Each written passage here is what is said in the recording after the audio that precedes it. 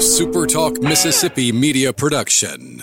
You're listening to Sports Talk Mississippi On Demand, presented by Pearl River Resort. Escape to Choctaw, Mississippi and enjoy world-class gaming, the Dancing Rabbit Golf Club, and Geyser Falls Water Park. Escape to Pearl River Resort. To the junction, in the Grove, and to the top. This is Sports Talk Mississippi.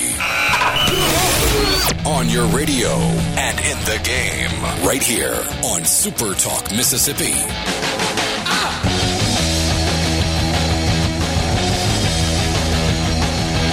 And good Thursday afternoon, Sports Talk Mississippi. Michael Borky, Brian Scott Rippey with you. Brian Haydad will be joining us here in just a few minutes. Mississippi State had a basketball media availability today. That's a mouthful. And he was there covering that. He'll join us here in a little bit. Richard Cross is off for the next few days. That means we're going to have a lot of fun on this radio show. And it is great to be with you on this Thursday afternoon. And football's kind of coming down to a close. I don't know if you realize this. Oh, Haydad's here.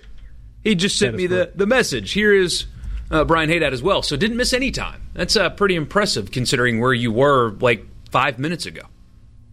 I move quick for a man of my size. But this weekend's kind of a week of last. So tonight, you may not have known this, is the last NFL Thursday Night Football game of the year. It's the last one. Jets-Ravens, not particularly exciting game, but still the last midweek NFL game of the year. That's not on Monday night anyway. And Saturday is the last regular season college football game of the year with Army-Navy. So we are really winding down. I mean, I know people say this every year, but it's true.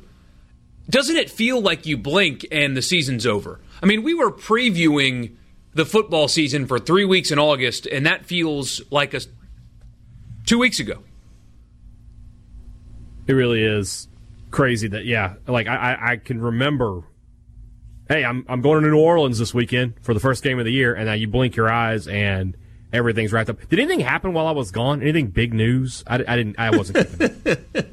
You picked a good time to take off, I guess. It really is sort of funny because I would have just been like, yeah, it's a good hire. No, I don't know this. I would have had like little drop-ins because, I mean, there's just no way around it. Ole Miss would have had to dominate the headlines the last couple of days, as well they should. And what did you do? So you didn't go anywhere, right? You have a bunch of vacation days stockpiled up at the end of the year. So I crushed Richard's over-under on 20 times to leave my house. I went out at least 30 times. Nice. So I want that known. It's on the record. Taking a kid to school, going out for a walk, picking up some dinner here and there. You know, I had stuff to do. But really, I mean, I just sort of hung out. You know, I enjoyed it. You know, I took some time away. Did you play the new Call of Duty? No, I've never been into FPSs, man. I've just never gotten into those. So it's more like open world, third person, Madden, NCAA football, may it rest in peace kind of stuff. When I'm not playing when I don't play sports games, I play a lot Red Dead Redemption. I haven't played it in a long time, but I was big into the Batman Arkham games. But other than that, yeah. Rippey, what's up in your world?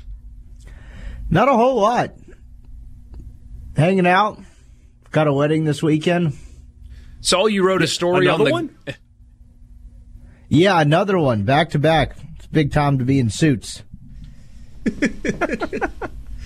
They go away eventually, or you just start losing friends one way or the other. I remember, like, the year and a half after I graduated college, it was like that. Every weekend was a wedding. Now, like, I found out that one of my best friends has a girlfriend last night, and, like, that's the next wedding I'll go to, is whenever those two decide to get married years later.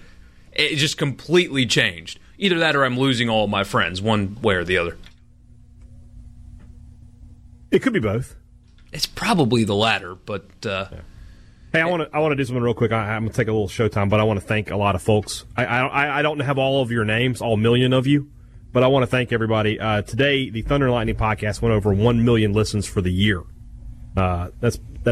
I'm pretty impressed by that, if I must say so myself. So every Mississippi State fan and even the Ole Miss fans who've tuned in to hear me and Joel Coleman talk, I want to give you guys some thanks. I want to thank Super Talk for the platform. It's been a fun ride, a great ride with it so far, and we're just gonna keep going. See if we can get a million and some change next year. Yeah, I like that. Appreciate that. It should be 1 million people. That's not enough. They have a bigger throng. I was going to make a joke that 999,000 of those are your wife, but that's still like Let me not tell possible. you, buddy, not one of those is my wife. Not a single one. I did find out, so I give my wife hell for not listening to like my podcast and stuff. She'll listen to the radio like when she's in the car and stuff, but she's not going out of her way to consume my content. One of her excuses used to be she didn't know how to work the Apple podcast app. And the other day I found out that she's been really enjoying the new Jenna Fisher and Angela Kinsley podcast. The Office Girls, yeah. The Office Girls. Yeah, she loves that. So has found a way to figure out the app for that one, but somehow, still not into the sports conversation. Yeah, well, I believe it. Can't say I blame her, though. Army-Navy this weekend. Do you guys get excited for this game, enjoy it, watch it because it's on, don't really care? For me, I enjoy it, and it mainly because I am an old man, and two teams that are going to run the ball 95% of the time is enthralling to me. Never mind the pomp and circumstance and pageantry of one of college football's great games. Just the game itself is exciting to me. I do the red-blooded American thing with this game. I'm such a nerd when it comes to Army-Navy stuff, and like I feel pride watching that football game. And it's not if it was Georgia Tech and who else runs the triple option? I don't know. Ole Miss 2019 playing against each other, I wouldn't enjoy that game that much. But since it's because I have a very good friend from high school that went to West Point, actually played football there, and he is the perfect human being. Like, it frustrates you how awesome this guy is because he's flawless. And that's a field full of those dudes that are deciding to sacrifice their life potentially for us, and they're on this field playing football. That kind of stuff gets to me. And I know it's kind of silly and nerdy, whatever. I watch that game, and I feel pride for my country watching those two teams play football. There's nothing sappy about that. I don't think there's nothing wrong with that. No, I'm with you, 100%. Scotty in Pontotoc is asking you, hey, Dad, if you get $1 for every listener. Here's how you know that I don't. I'm still on the air. I'm still here. Yeah. If that check would go in, I would go ahead and retire. Or just do the podcast from the Turks and Caicos or something. Well, not only that, but there would be 2 podcasts a day. You get the evening edition. So a lot of stuff to get to with you this afternoon. I guess the biggest breaking news of the day, although it's not really a surprise, Kylan Hill, Mississippi State star running back, is off to the NFL. Slightly different than Cam Dantzler, though. He will play in the Music City Bowl. Yeah, a different, Dantzler, obviously, I think he made that declaration while I was out as well. He's sitting out. Kylan Hill will go for one more. He's about, I think, 50, just shy of 50 yards short of the all-time single-season record at Mississippi State. He'll break Anthony Dixon's record if he just has any kind of production against a Louisville defense that the last time we saw them was getting gashed up and down the field on the ground by Kentucky. So, not a huge surprise. Not somebody I've seen I haven't seen the draft boards that have him on there, but he's been so productive, and he's got enough. I did see where he was the 6th underclassman running back to declare for the draft. Now, that doesn't mean he's the number 6 underclassman running back, but he is the 6th one to declare for the draft. Yeah, and like I said, we talked about it on the show, right, that when you're a running back, you only have so many carries. You only have so much gas in the tank. Time to go ahead and start getting paid for it. I think he's making the right choice, and I expect him to I think he'll get drafted. I think he'll be a productive NFL back. We had a conversation yesterday, and we're going to continue that coming up. We didn't go too in-depth with it because we were missing Brian Haydad, but this bowl game, generally speaking, bowl games don't mean a whole lot. I mean, if you win them, great, but if you lose them, yeah, so what? You still got the money and you still got the practices. Is this one different for Mississippi State? We'll get Haydad's perspective on that. Dan Mullen was interviewed last night and seemed very giddy at the prospect of getting a phone call from the NFL. We'll tell you what he said and whether or not he would fit in the league coming up later. Speaking of the NFL, there's a major storyline to watch this weekend. It's my favorite football storyline of the year involving Drew Lock, of all people. Not a name that jumps out at you in NFL circles, but I've got a story about him going into this weekend that you're going to want to hear. That's coming up later on in the show. We'll look at what the odds makers think about Mississippi State's bowl game, the other SEC teams in bowls, and the college football playoff. Some pretty big lines in bowl season. Some of them might surprise you. That's coming up later.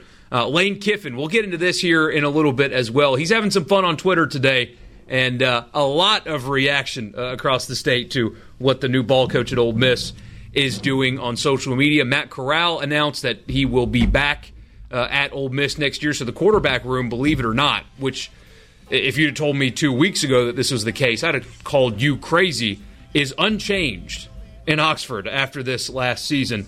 And a whole lot more coming up with you. So we'll get into all of that this afternoon. Your text as well. 601-879-4395. That's the C Spire text line. You want to be a part of the show, do it that way. 601-879-4395. We'll be right back. Stick around talking some Lane Kiffin Twitter. He also reportedly has hired a new offensive coordinator. So we'll talk about that next. It's Sports Talk Mississippi in the Renaissance Bank studio. Santa Claus, Santa Claus, Santa Claus. Back in on Sports Talk Mississippi, Michael Borky, Brian Haydad, Brian Scott Rippey with you. It's great to be with you. It's a nice Thursday afternoon, a little chilly outside, but got to go on a good little run this morning, so not a bad day out there. Should have a nice weekend in the 60s as well, get some yard work done, and then it's really going to drop next week. So there's your daily weather update from me, but it's good to be with you on this Thursday afternoon. And before we get into football stuff, I do want to bring this up. The plan was to do it yesterday, and we just got caught up in some things and didn't actually bring it up. So, Rippy, we're going to need your help a little bit on this, but we get a text from the 601 asking for the real story behind the Ole Miss softball coach resigning. If it's really a witch hunt, they say, should the people who forced him out resign? So a story came out from, correct me if I'm wrong, Softball America? Yes. That outlined the reasons why he resigned. And one of them was a player who was not on scholarship, according to this report, had a parent that told this publication that if their player was not put on scholarship, that they would claim that Ole Miss's softball coach inappropriately touched their daughter. And this went into details about interviews they did where the majority of the players on the team did not say that any of this happened. They did not confirm that kind of inappropriate touching or anything like that, but there's just a couple of players that are making these claims that led to his resignation. I'm going to completely level with you here. I don't know any of the minute details about the Ole Miss softball program and this investigation into it. I don't know anything about Softball America or softball in general. I'm not being mean. It's just not something that's been on my radar doing this job. But this seems like a pretty big deal. It is a softball publication. I mean, the word witch hunt was used in the story. And if that is true, if it is true that a player's parent made this report because they were vindictive on a coach not giving their daughter scholarship money, that's a big deal and a big problem. I just don't, being honest with you, I just don't know any of the details about this, and I've tried to talk to people, and they don't really know any of the details about this either. So, Rippy, is there anything that you can add outside of what has been reported in this article? Because I've asked around, I really have, and everybody gives me the same answer. It looks bad, but I don't really know. No, I mean, that's about all I got. With respect to softball, there's a football coaching search going on, among other things. Seems like a bad situation. And if that article is true, it's just, I mean, that's bad. It's ugly. And Keith Carter's got a mess on his hands, for sure. But outside of what is reported in that article, just to level with you, I don't know what the real story could be. I've asked, I've tried, but most everybody's kind of like us, is all we know is what Softball America reported, and outside of that, nothing really else to add to it. So I'm sorry I can't give you more details. We'll continue to try to find out, but that's all we have to go by right now. So we'll turn the page now to football. We get a question here from Kevin and Ripley. He's asking about Lane Kiffin hiring, is it Josh Lebby from UCF? Jeff Lebby, excuse me. That sounds like it's a done deal. There's been some reports out of Florida that have said that it's done. It just hasn't been reported officially yet. The current offensive coordinator and quarterbacks coach at UCF, Jeff Lebby, is set to be named the OC at Ole Miss. And if you look at some of the recent offers that they've given out, certainly seems like that's been in the works, maybe even for a couple days now. Yeah, I mean, been at UCF since 2017, kind of at the height of UCF's thing. Lane Kiffin will be the primary offensive coordinator, obviously, given his background, but, I guess you can't ever have enough good minds and quarterback developers on the same staff. And which makes Matt Corral, especially today, because that's kind of when you got his confirmation that he wasn't going anywhere, was earlier today, and Grant Tisdale coming back. I'm fascinated by the fact that quarterback room is completely unchanged. Because the way it was handled last year, and we've beaten this dead horse to the ground, but there was going to be a mass exodus in that room if there was not a change. And everybody's back. And now you have Lane Kiffin in the fold and this guy who has a reputation of being a quarterback guy. And now they're in the same boat they were last year. You've got two guys now with starting experience in the same season, a guy with some upside in Grant Tisdale, all battling for the same job. Wash, rinse, repeat. It's Groundhog Day. Yeah, I mean, it'll be interesting. You're kind of going in with the similar-ish situation. I guess not exactly the same because Corral was seen as the front runner last year to win the job. They were basically competing to be his backup. Now it seems like more of an open competition. But yeah, certainly interesting. Three pretty different quarterbacks heading into basically kind of not an exact reset, but it'll be interesting to see who kind of distance themselves and fits better in Kiffin's system. Real quick, putting a pause on this because I saw Haydad said something about it. Jacob Peeler, the former wide receiver coach at Ole Miss, is getting his first shot at being a coordinator. At Texas State is where Jacob Peeler will be the OC. Jake Spavital is the coach there. But Haydad, there was talk about him ending up in Starkville as the wide receiver coach?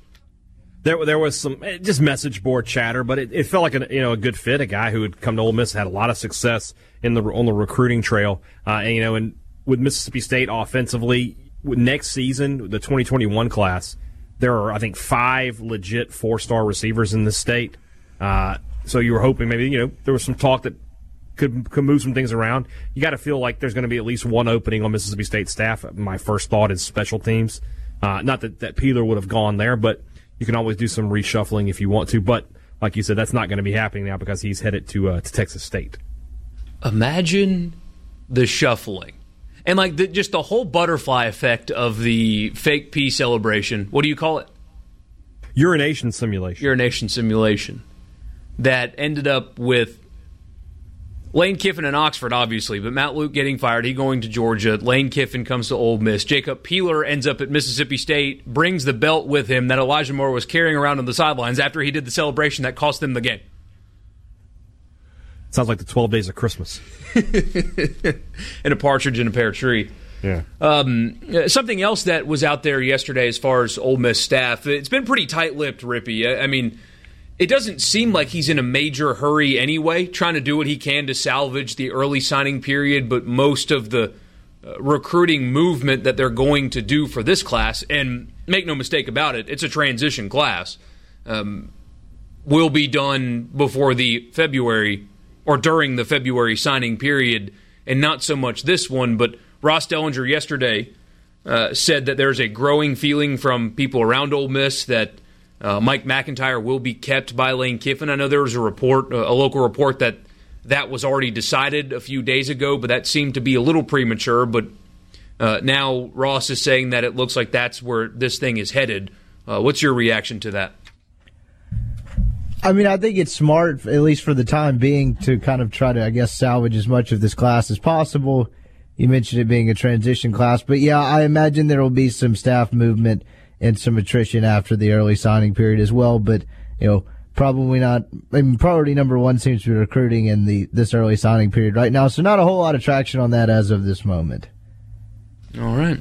So we will keep an eye on that. But should we talk about this Starkville Hail State picture trolling thing?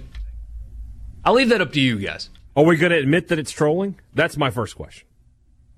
So in case you missed it, if you've been hiding under a rock, and we've got our friend Anthony here that is so mad that we're talking about Ole Miss today. Guess what, Anthony? We're going to spend basically the entire 4 o'clock hour on Mississippi State. So just so you know... He was mad about the first segment. We talked about Kylan Hill for like half of it. Just so you know, Anthony. People make my head hurt. There are 2 major schools in this state. Really 3, because Southern Miss plays Division I football. But the majority of our listeners are either fans of Mississippi State, like you are, or Ole Miss. And believe it or not, I know this might be difficult for you to believe, but Ole Miss is a news story right now, more so than Mississippi State is. But we are going to talk a lot about Mississippi State today. I mean, Kylan Hill's decision to go to the NFL draft is not surprising, but it's a big deal. He had a great career at Mississippi State. You got to talk louder. He said he was leaving. He can't hear you walking away. Oh, yeah, for sure. I'll miss him. We'll talk about where we think he's going to go in the draft and how he's going to be remembered. All that stuff's coming. But Ole Miss is a story, too, today. And so we're going to talk about them as well. We've got to do both, Anthony. Like, we appreciate you listening, and we're glad you're with us. But they're both the story today, so we're going to talk about them both. If you want exclusively Mississippi State conversation and nothing else, Brian Haydad has a great podcast for you.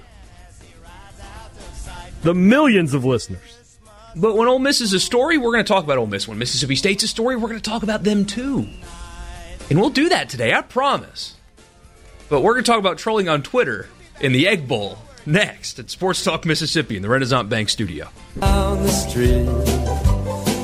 Jeff sends us a text about Joe Horn, and yeah, we'll get to that news here shortly. There's a handful of NFL players, former NFL players, that have been charged with a scheme to defraud millions from the NFL's healthcare benefits program, and he is tied up in that. We'll get to that here in a little bit, but first, this is Sports Talk Mississippi. I'm Michael Borky, Brian Haydad, Brian Scott Rippey with you, and something we referenced before the break, and it caused a bit of a firestorm on Egg Bowl Twitter, and we'll talk about it now. So in case you missed it, Lane Kiffin's the kind of guy that enjoys to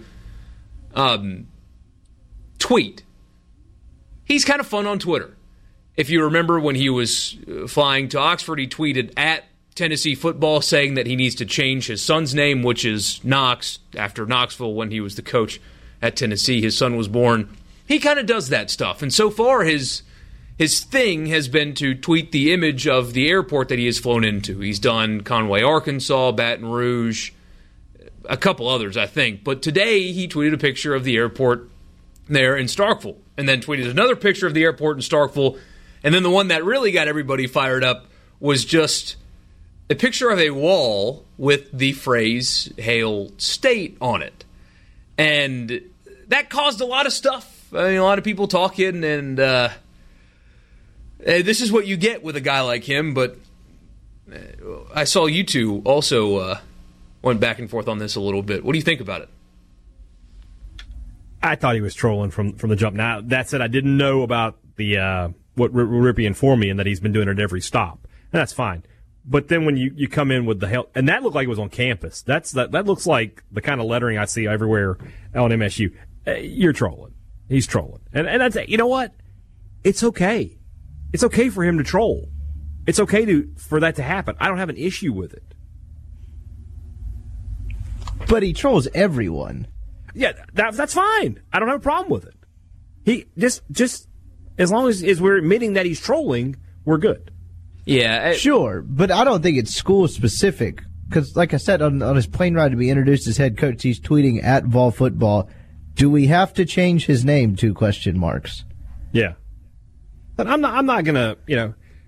I don't want to have to deal with the fallout of everything that happened up in Oxford the other day with everything that went on. But that's part of this. Like it's a big part of it, and it was a bad hill to die on for some people. But it's less about what happened and more about what was written. Because, everybody's had terrible assignments from editors if you worked at a newspaper. Like, I got assigned to cover a toy boat race in Heber Springs, Arkansas one time, and I really considered to keep driving. Yeah, no. Until yeah. Y'all think I'm kidding. Brian's got Rippy on the toy boat race in Heber Springs, Arkansas as a story I need to read. You think I'm kidding? I covered the Miss Arkansas pageant. I had to cover kind of a grand opening of an art gallery, a beer festival. I covered that Doomsday. Last one's not that bad. I covered a Doomsday prepper cult. I did all kinds of stuff. See, those last two are fine. They're not the last one. But point being, I thought about just driving west until my car ran out of gas, but I didn't do that. I just sucked it up and did it. And I get that's part of it, but it was the insinuation where he didn't get the answer he wanted, so he just made one up. Like, the way it was written was, like, he didn't say anything about it, but he has to know this. Like, that's kind of irresponsible. Because what's the difference between me asking about the roster and being like, well, he didn't say anything about the roster. You have to think Corral's the starter. Like, that's just putting words in his mouth. I get that you can feel that way, and that's one way to look at it. But at the same time, any coach, and Kiffin's answer sort of gives an insight into that. He says there's rivalries all around college football. Am I correct that that's basically what he said? Yeah. I mean, to say that he doesn't understand the importance would be be doing Kiffin a disservice, in my opinion. Sure, but I thought it was very poorly worded. I thought people made too much of a big deal about the presence and the question itself. Because again, and especially since the very next day, Aaron Suttles writes an article about Kiffin, and I haven't read that article, so if I'm wrong, you tell me. But was he at the press conference? Did he ask questions about, are you trying to get back at Alabama? He was not there. I don't believe that was present. I think that was from the Alabama side. Okay, but my point is this. Nobody said anything to him. I'm with you there. Like, I don't have a problem with, like, I didn't have a problem with any of it. I found all of it to be silly, but, like, I think a lot of it was misunderstood because, again, if you've ever worked at a newspaper or anything like it, like, you get bad assignments from your bosses sometimes and you just have to suck it up and do it. I can sympathize with that. The boat race was awesome, by the way. Do you have a link to that boat race story? Let me see. You've got to find that on the front of supertalk.fm. The Miss Arkansas pageant story was some of my finest work. See, but that's like an event inside look. Is that what we're talking about, Rippy? Jeez. But that's like an event that, it actually, like, people cover it. Like, that's an assignment that I understand. It's funny that you had to go cover it, but at least, like, the Miss Arkansas pageant is something that people care about. Like, Miss Mississippi's a big deal around here. People really care about it. A toy boat race, though, is just out there. I'm going to find this somewhere. I cannot wait to read that. But yeah, that's the thing. And so when I laugh at almost everything he tweets. I think he's a content goldmine, if nothing else. And that stuff today, like, if you had a negative feeling about that, like, if that bothered you, that's a you problem. And I saw people, the Egg Bowl's spicier than ever today. No, that's not the case. No, if he used his introductory press conference to say, I'm going to beat them SOBs down in Starkville, then yes. But tweeting a picture is more just like, hey, guys, I'm here. I see you. Like, yeah, I don't have the tweet itself. I don't have an issue with. I thought the bigger issue was what we just talked about, and this is something I have rattled on for years, it seems. But the concept or the narrative that the Egg Bowl doesn't mean as much to Ole Miss drives me insane. Drives me absolutely insane. That when people say that, and it's one of those things that people try to play it off as, we're more concerned about beating Alabama and LSU. Everybody's more concerned about beating Alabama and LSU. Those are the top two teams. Those are the teams to beat. The idea that the Egg Bowl is not important in the state of Mississippi to Ole Miss fans is ludicrous. And I'm saying it out here. It's ludicrous to say that Ole Miss fans don't care about the Egg Bowl and that care about other games more than the Egg Bowl. Everybody cares about it probably about the same, if I had to guess. I do think that there's more to Matt Luke's firing than the Egg Bowl. I'll totally 100% agree with that. But his hiring and his firing came after an Egg Bowl win and an Egg Bowl loss. And so it's going to be framed that way. There's no way around that. Sure. Oh, I think the hiring had way more up to do with the Egg Bowl win than the firing. I agree. Direct correlation, I guess. I think the firing was more the last straw and the hiked leg and all that bad national look. Hiring, definitely, I think it's almost almost unquestionable, because I just don't see how they even those people around, and you've heard the narrative and all that. I don't see how you get the momentum up enough to actually make the hire if he goes 5-7. To me, 6-6 and 5-7 and 17 were a big difference. Let me ask you this: I don't think I had a chance to do it, but if Ole Miss just loses the game in normal, regular fashion, does he get fired? Ooh. I think they kick the extra point, no penalty. They kick the extra point. We go to overtime. State just wins in overtime. I think so. You still think so? Okay. I can't say for certain, but I would. If you made me lean one way, I would lean towards what Borky's saying. But man, I don't feel not near as confident. No, not even close. Okay. It's just because if you frame it on the other side, and we talked about this after it happened, like if you frame it on the other side and just take away the dog pee, like can you really urination simulation, please? Yeah. Can you is that really what got tipped it over the edge? To me, if you take that out and they still lose in overtime, and I tend to think more went into the decision than the leg swinging upward. The thought I've had for the past couple of weeks here is that even the loss and the way the loss happened, it was the incredible negative press that Ole Miss got for the next 48 hours. I think that played a huge role. I think if they had just lost, you could have sold everybody on another year. It had been a painful sell, evidently, but that much negative perception for Ole Miss was just too much to bear.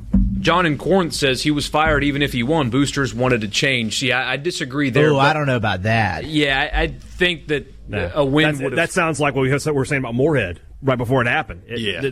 I don't buy into that at all. A win would have kept him around. I do think, though, that even though it's hard to replace a win because Ole Miss didn't win a meaningful game at all this past season, if, let's say, they found a way to lose to Arkansas and won the Egg Bowl, I still think he's gone.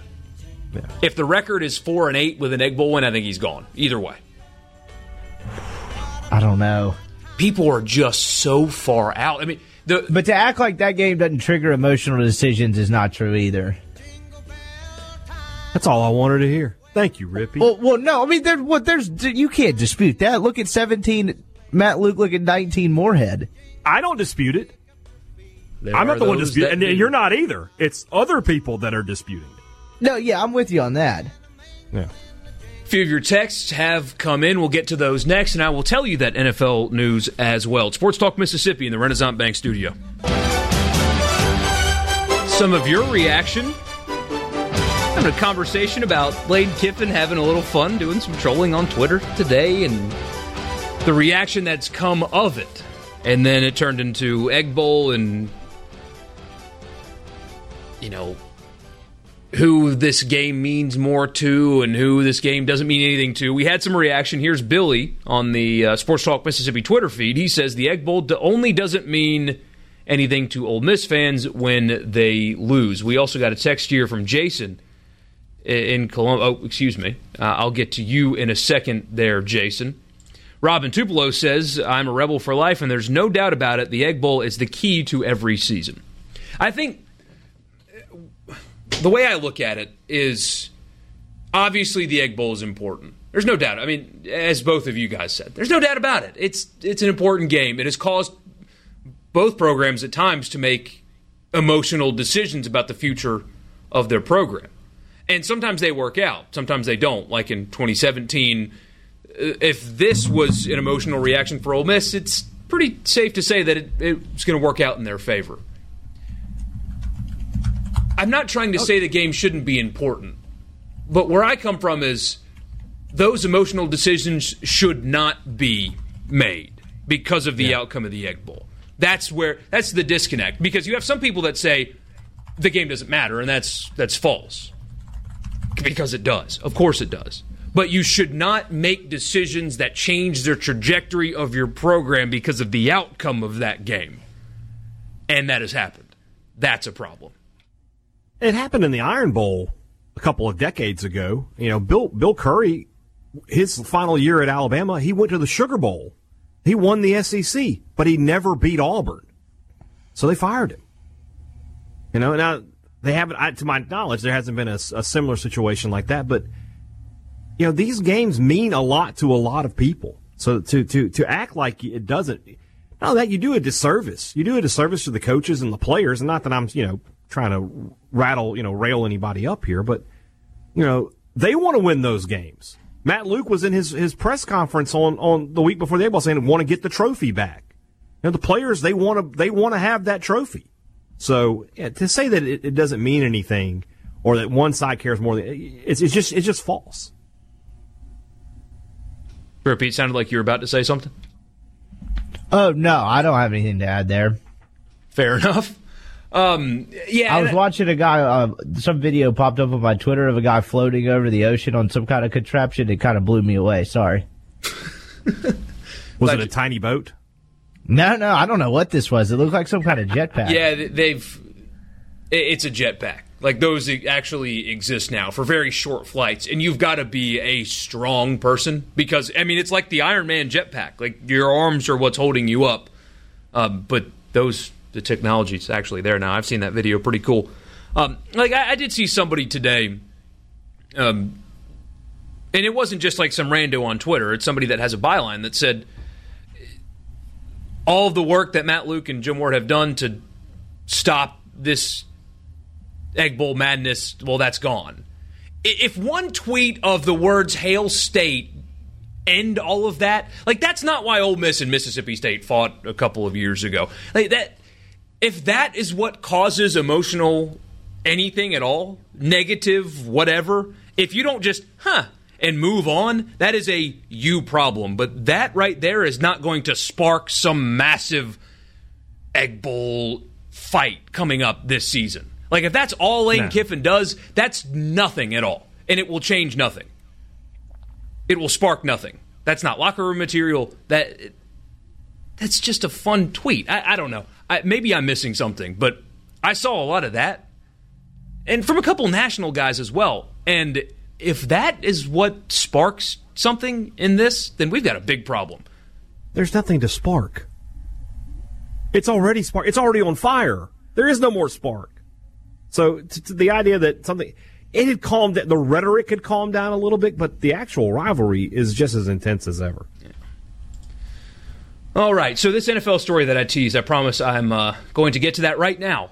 There is a story that came out this morning, kind of unexpected, surprising NFL news. The Department of Justice announced charges this morning of 10 former NFL players over a scheme to defraud millions of dollars from the league's health care benefits program. Prosecutors allege that the players submitted fake and fraudulent claims for high-cost medical equipment to the league's Gene Upshaw Health Reimbursement Account Plan for retired players between June of 2017 and December of last year. In a press release, they said the charges range from healthcare fraud to wire fraud and conspiracy involving over $3.9 million in false healthcare claims. Among those charged include Clinton Portis and Joe Horn, who was just on the show with us a few weeks ago.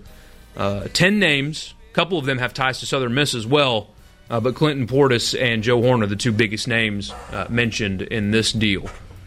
So, surprising news, and $3.9 million of fraud ain't no joke. Yeah, that's something. That's a story worth keeping up with. And if there's any update to that, of course, we will follow along. A lot of your texts have come in. We'll get to those next, and then turn the page over to Kylan Hill.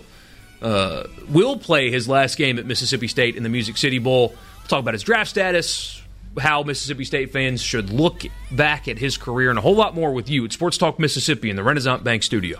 4 o'clock hour on this Thursday afternoon at Sports Talk Mississippi. Michael Borky, Brian Haydad, Brian Scott Rippey with you, and we'll start the 4 o'clock hour off with a good question from Miles here. Miles asks about Cam Dantzler and Kylan Hill. He's asking if them leaving early is a sign of problems within the program or a feather in Joe Moorhead's cap that he can develop guys into NFL talent in just 3 years. He said it seems like a pretty stark contrast from last season where seemingly everybody stayed for their senior year. So we'll start there and then get to your texts and then actually react to Kylan Hill moving to the NFL. So, hey, Dad, what do you think? It's sort of, I hate to say neither, but I feel like it's neither. I don't think, because Moorhead didn't recruit these guys. They only got, they had a couple of years with him. But Dantzler, going into last season was the guy you could see doing that. And now Kylan Hill is a guy that I didn't know that he was going to have the kind of year as a junior, and he was underutilized, but he had a fantastic year, and he showed you a lot. This year, Joe Moorhead has definitely done a good job of making him the feature of the offense. And it is a little bit of a contrast. Of course, last year, the only guy who really came back that was a big deal was Montez Sweat. Abram wasn't, looked at as a first-round pick going into last season. Simmons was a sophomore going into his junior year. He couldn't go. So Sweat coming back, he just didn't get the draft grade that he wanted. They told him what he needed to work on. He worked on it, and that's why he was a first-round pick. Moorhead and Mississippi State will definitely use it as a recruiting tool. Like, hey, come to Mississippi State, we're putting guys in the pros on a regular basis, and now we've got guys who are only having to stay 3 years to do that. That's definitely a positive, but I don't know how much credit you really should give him. A few of your texts to get to, and then we'll continue on this Thursday afternoon. Jeff says, people wake up looking for something to get mad about. See, here, I don't know about you, Haydad. I didn't see a lot of people that were actually mad about Lane Kiffin tweeting a picture of a graphic on a wall in what looked like a break room. And by the way, I've got a question about that. Yeah. Do graphics like that exist in town off campus? If they do, I don't know where they are. Like, that particular font is the MSU font. Now, that's the font that you see at Davis Wade Stadium, at the Hump, at Dudy Noble, everywhere. Yeah. So that, to me, looked like he was on campus. I saw that and I thought, he is looking looking to fill out his staff. He needs an offensive line coach, and there's one offensive line coach at Mississippi State that happens to be an alum of Ole Miss. Possible. State's looking to hire a special teams coach. Maybe he's just want to make a quick move. I said that State hasn't made that official yet, but I have to assume it's going to happen. I didn't see so much anger, Jeff, as I saw more media people pretending that this was going to anger people. Is more so what I saw. That, and like I said, just the people here in the state decided to, like myself, decided to make a comment on it because of what had happened the other day. Sure. From the 770, I agree with that take, Borky. I'm a State fan and want to win the Egg Bowl every year, but I don't think you should make emotional decisions off of that game. From the 662, you say, and by the way, guys, if we don't say your name, that means we don't have it. All you have to do is tell us your name one time. We'll save it. Just in our system, we won't use your phone number for any reason. But if we're just saying your area sell code, it to the Russians is what we're going to do. Well, just don't get one of those face apps, and you don't have to worry about it. But if we don't say your name, just give us your name one time. We'll save it, and we'll have it there for us forever. But from the 662, you say, did anybody listen to Keith Carter? He plainly said after he stepped away from the emotion of the game that change had to be done. Jerry in Tupelo says, actually, Curry took the Kentucky job after the Sugar Bowl before they could fire him. Well, Alabama offered him a new contract that had some terrible provisions in it, basically because they were trying to run him off, if you look into it. Tim and Jackson. And so he smartly said, I'm going to leave now. I think the three of us just kind of respectfully disagree with you here. He says that he was going to get fired, win or lose the Egg Bowl. The timing of the release was due to the negative attention and replaying the simulation. Bad press had to be responded to. See, I don't think that was how that was going to work out. David in Tupelo says Bill Curry quit on his team to go to Kentucky. From the 662, you say there were Ole Miss fans claiming that if the Rebels had won the Egg this year, that they needed to leave the trophy in Starkville. That was a running theme on some social media and some message boards. I did think it was a big-time power move that Ed Orgeron just doesn't care about trophies. That's sending a message. He took that SEC championship trophy. Oh, yeah. And the Magnolia Bowl thing is so stupid. And that was two class presidents putting together something because they wanted to feel like they were accomplishing something. I don't think that either Ole Miss fans or LSU fans really care about that trophy, do they, Rippy? I don't think anybody cares. It's ugly. It's stupid. It's not the Big Ten. We don't need a trophy for every game around here. I mean, if you're rating the attractiveness of trophies, I would argue neither are particularly attractive, but sure. Well, the egg's The way boot better isn't looking very than attractive either. The boot looks like it could kill somebody. If you drop the boot, somebody's going to get hurt. There are, oh gosh, I don't remember the teams now. There's a college basketball game being played today, and it's a trophy game. It's in Charlotte, and they play for the Hornets' Nest.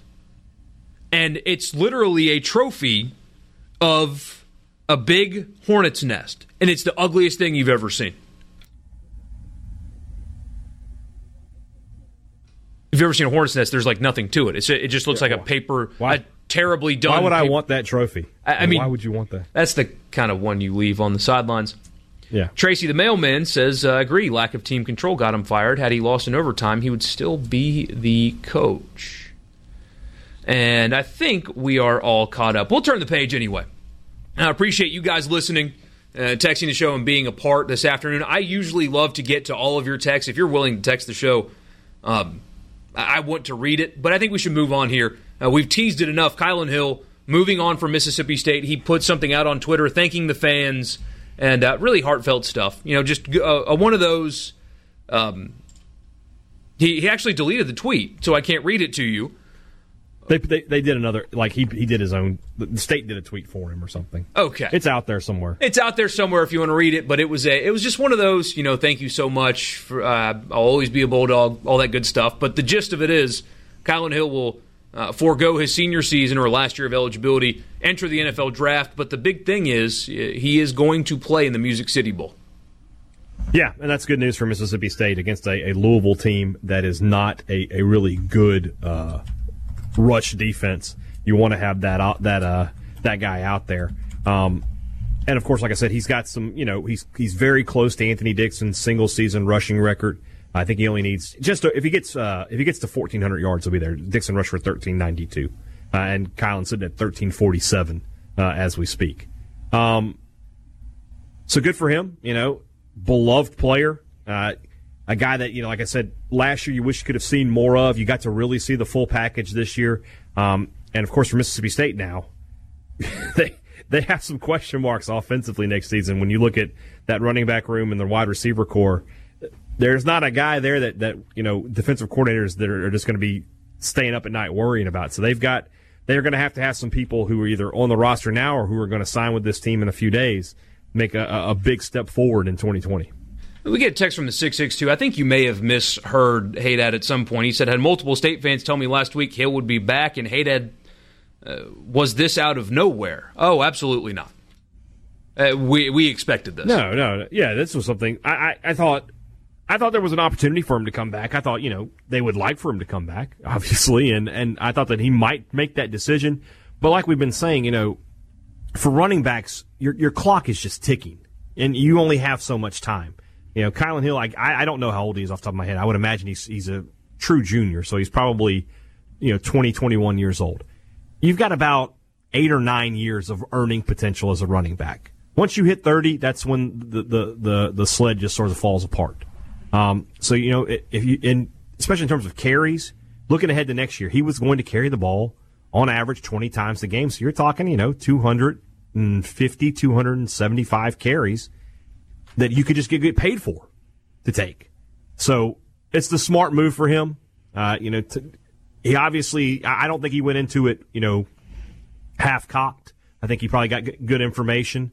He probably talked to enough people that let him know, hey, you come out and you're going to have a spot and a good contract waiting on you. And, so he's going to make that move. And we'll see where it takes him, and we'll see where it takes Mississippi State. Barring something crazy, he's going to break Mississippi State's rushing record. How should he be looked at historically at a school that, especially recently, has had great running backs? How should he be looked back on among he's them? In that tier. He's in that top tier of with him and Dixon, Norwood, Vic Ballard, and so on and so forth, going back to Michael Davis and guys like that.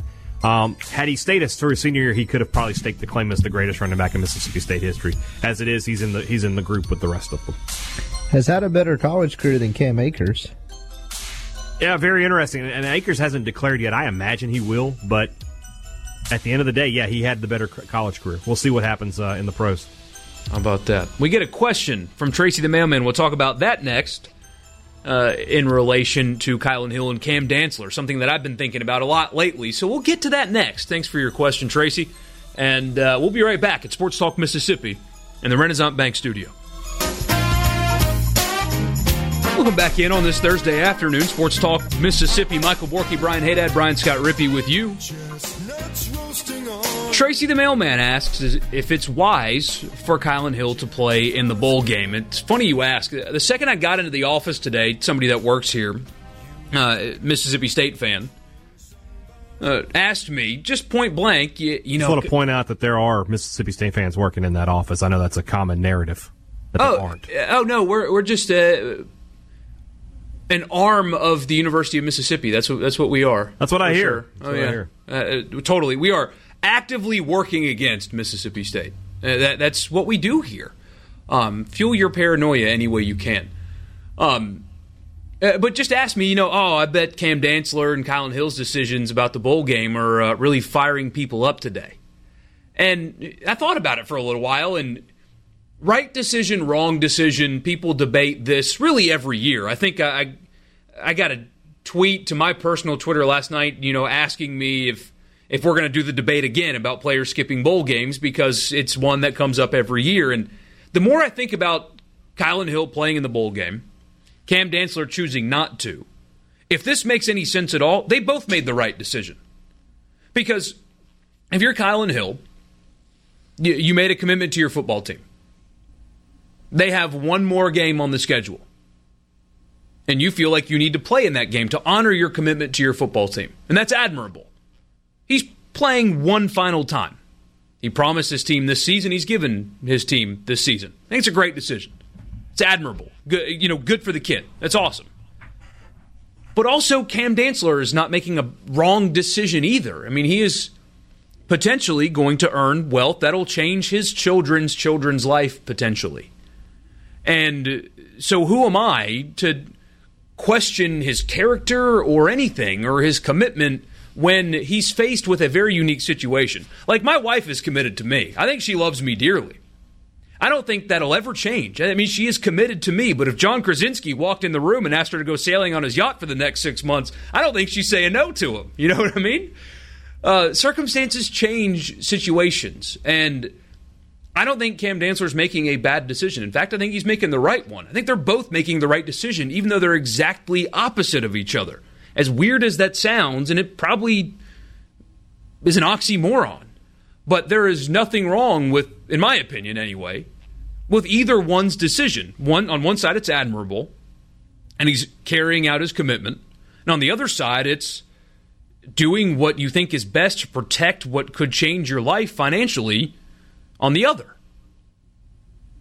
Well, it's their decision. That's the main thing to take away from this. Cam Dantzler feels like he's done enough. He's ready to move forward. That's his decision. He has a small child to take care of. He needs to be sure about what he's doing. So he's going to go ahead and start, the preparations for the NFL draft. His decision. He gets to make it. Kylan Hill wants to play one more game. Maybe wants to break that record. Maybe wants to just have that one more moment. Whatever his motivation is, again, it is his decision. And people getting upset about it, I mean, I don't get it. You get to make your own decisions in this life, especially when you're a grown-up. And Kylan's made his decision, and Cam has made his, and you're exactly right, Michael Borky. They are both the right decision because they are their decisions. And we do get asked, George from West Point asks, why is it anyone's business but theirs? Well, that's kind of our jobs, man, is we kind of, like, we've been talking about John Rice Plumlee and should he play baseball, should he not? That's just kind of the nature of our business. But you're right. It's their call. I did see, though, there was at least one Mississippi State player that didn't take too kindly to Dantzler skipping the bowl game. Yeah, Errol Thompson tweeted something about that, and I mean, we have to make an assumption here, right? Because he didn't say, hey, Cam, what's connecting up with some you? Dots. Where we have to connect some dots. And I mean, that, again, Errol is perfectly within his rights to be upset about that because he probably wants to win. I assume he wants to win the bowl game, and Cam Dantzler is a big part of the defense. And You were thinking, gosh, we just got our full defense back. Everybody's here. No more suspensions, and now Dantzler's walking out the door. So Daryl's fully within his rights to be upset if that's what he's upset about, and I'm assuming that it was. But Cam Dantzler has to do what's best for Cam Dantzler at some point in his life. He's given MSU 3 years of free football. I mean, they paid for his education, but at the same time, the university has made millions of dollars off of performances that he's made and his teammates, and now he's ready to go get his slice of the pie. So let him, wish him well. And what kills me is the people who are like, well, he should have to pay back tuition, blah, blah, blah. Folks, I think you can feel the frustration here, Borky. This is a guy who potentially could be a multimillionaire, a guy who 3-4 years down the road could sign a contract for $40, $50, $60, $70 million. MSU wants a slice of that when the time comes. They're not going to tell him to pay back anything. He's gone. Wish him well, and hope that he's the next big star in the NFL. It's because that benefits MSU more than paying back the however much money in tuition he would have been out this year. It's almost like you knew this was coming, because the second you started mentioning that, we get a text here from Trip Dog. If he quits on his team, does he get to keep all of his scholarship? What scholarship? He's I've never heard this. I've never heard the give payback tuition take. That is a massive take, Quake. I'm all in on this. Yeah. I mean, what scholarship? He's gone. He doesn't have a scholarship anymore. He's left. He took his finals and he walked out the door. I don't even know if he took his finals. I think he should have to run stadiums during the game back in Starkville. And then because millennials are soft. We get another one from the 662. It's called Loyalty to a School That Paid for His Education to Get Him to This Point. And look, I completely understand where you're coming from. Kylan Hill is fulfilling that loyalty, but I didn't know Cam Dantzler's family situation. Haydad said he's got a small child. Yeah. I am older than Cam Dantzler. Not by much, but I'm older than Cam Dantzler, and I have a job that's paid me money for 5 years now. And I am still in a terrible financial situation to have this kid. Nobody ever, unless you're a multimillionaire, is financially prepared to have children, as I have come to learn. They're extremely expensive. And they shape the way you make decisions. And so, with all due respect, he has a much greater loyalty to that child than he does Mississippi State. Or just to Cam Dantzler is also getting to this point more than likely and not, whether he went to state or not, because he's good at football. Yeah, he could have gone anywhere. And like I said, he did enough. One game's not going to kill anything. It'll be all right. And you talk about having a small kid or whatever. Like, what was it, Jalen Smith? Was that the Notre Dame guy? Yeah. So he turned out fine, but he did cost himself a couple of million in his first contract, if I'm not mistaken. And what people miss, Rippy, is people say, well, he got a second contract that was huge, and that's great, but there's no getting back the millions he lost. And there was never a guarantee of a second contract. Right. It worked out, but that wasn't a guarantee. Some folks were saying, he's not going to be a high enough draft choice. I've seen a lot of third-round mocks. He was rated the number 10 corner in the draft yesterday by Dane Brugler. The number 10 corner in the draft last year signed a 4-year deal worth about $5 million with an $850,000 signing bonus. Would you skip a day of work to get that kind of money guaranteed to you? Yes, you would. It's life-altering. Tracy the Mailman says, follow-up question, does a poor performance, talking about Kylan Hill, hurt his draft status? I would say no. Just one game. Barring... knock on wood, barring catastrophic injury. That's the only way that this can hurt his draft status. That's not a poor performance. That's an injury. I mean, if he goes out there and he only rushes for 17 yards on 13 carries, it's all about the totality of your season. And it's also about what you do in drills and in the combine and things like that. Nobody's just going to look at just one. If they did that, Leonard Fournette wouldn't have got drafted high because he had a terrible game against Alabama, which is probably the best defense he played all year. But no, they look at everything. They're not just looking at one game. Preston and Fulton says, if I had a chance, I would not play either to protect my body. It's the kid's choice, his future. From the 662. The flip side of that, the odds of you getting, like with the Kylan Hill thing, the odds of him getting like injured. Not knock on wood, but like hopefully he's not injured. But like the odds of that are still very small. Right. Because you remember this turned into a whole ridiculous thing with Zion Williamson, where he blew out his shoe, tweaked an ankle, and people were talking about how he'd be a fool to step on a college court again. It's just like whatever you prefer. Dude wants to go play one more time, or he doesn't. Either way, it's fine. He still has yet to play a single minute of NBA basketball, by the way. That's true. He hurt Nike stock. Great text from the 901. This person's a teacher and said a lot of her students get scholarships for academics. A lot of times they don't finish school. They quit to get a job. Nobody says anything about them. Kids on an academic scholarship just decides one day, hey, I'm ready to hit the real world, start making money. Nobody cares about that. But they also can have jobs while they're on scholarship. True. There's that's a whole different story. But when it affects your viewing pleasure, then it's a big problem. A couple more of your texts, and then we'll turn the page over to this Music City Bowl, the game itself. What does it mean for Joe Moorhead and Mississippi State? Is it more meaningful this year than usual? We'll discuss that next at Sports Talk Mississippi in the Renaissance Bank studio. I got an angry email because of this song a couple years ago. I get why. Yeah, you hear that opening line? Yeah. I know that. I know that song. Yeah, and I mean there are children listening. Yeah, so I don't know if you picked up on it, Rippy, but a listener. Don't ruin it for. Don't hate. I'm not going to. I'm not going to point. I'm not going to point it out. Rippy, he still believes. I didn't pick the chimney with care. Oh, did the first line ruin Santa? Yes. Hey, with you people, what's wrong with y'all? A couple of years ago, I got an email from a listener, and man was hot. And as I understand it, he still listens to this day because I've seen a similar name in a similar location pop up on the text line. So we didn't lose him because of this, but buddy, he was hot because he had his two kids in the car, and I played that song, which is a common Christmas song that people know. And his kids were still at the age where they, and with that. I stopped myself. Where what's wrong with y'all? But they are old enough and smart enough to put one and two together, and they put one and two together. I don't know. And I don't know what you're talking about, Borky. I don't have a clue. Oh, he was furious. I mean, I got called some things. We had a guy last year. We were talking about some kind of arrest or something, and one of us made a cocaine reference. And we had a guy get all mad and say, take it easy, at his young child in the back. It was like, if Junior in the car seat's picking up on cocaine references, there's probably a bigger issue on our hands here, I would think. That said, that song was just recently covered by Chris Jericho, and it is fantastic. Ooh. I got it on my Spotify. Need to find that version and put it up here. It's good.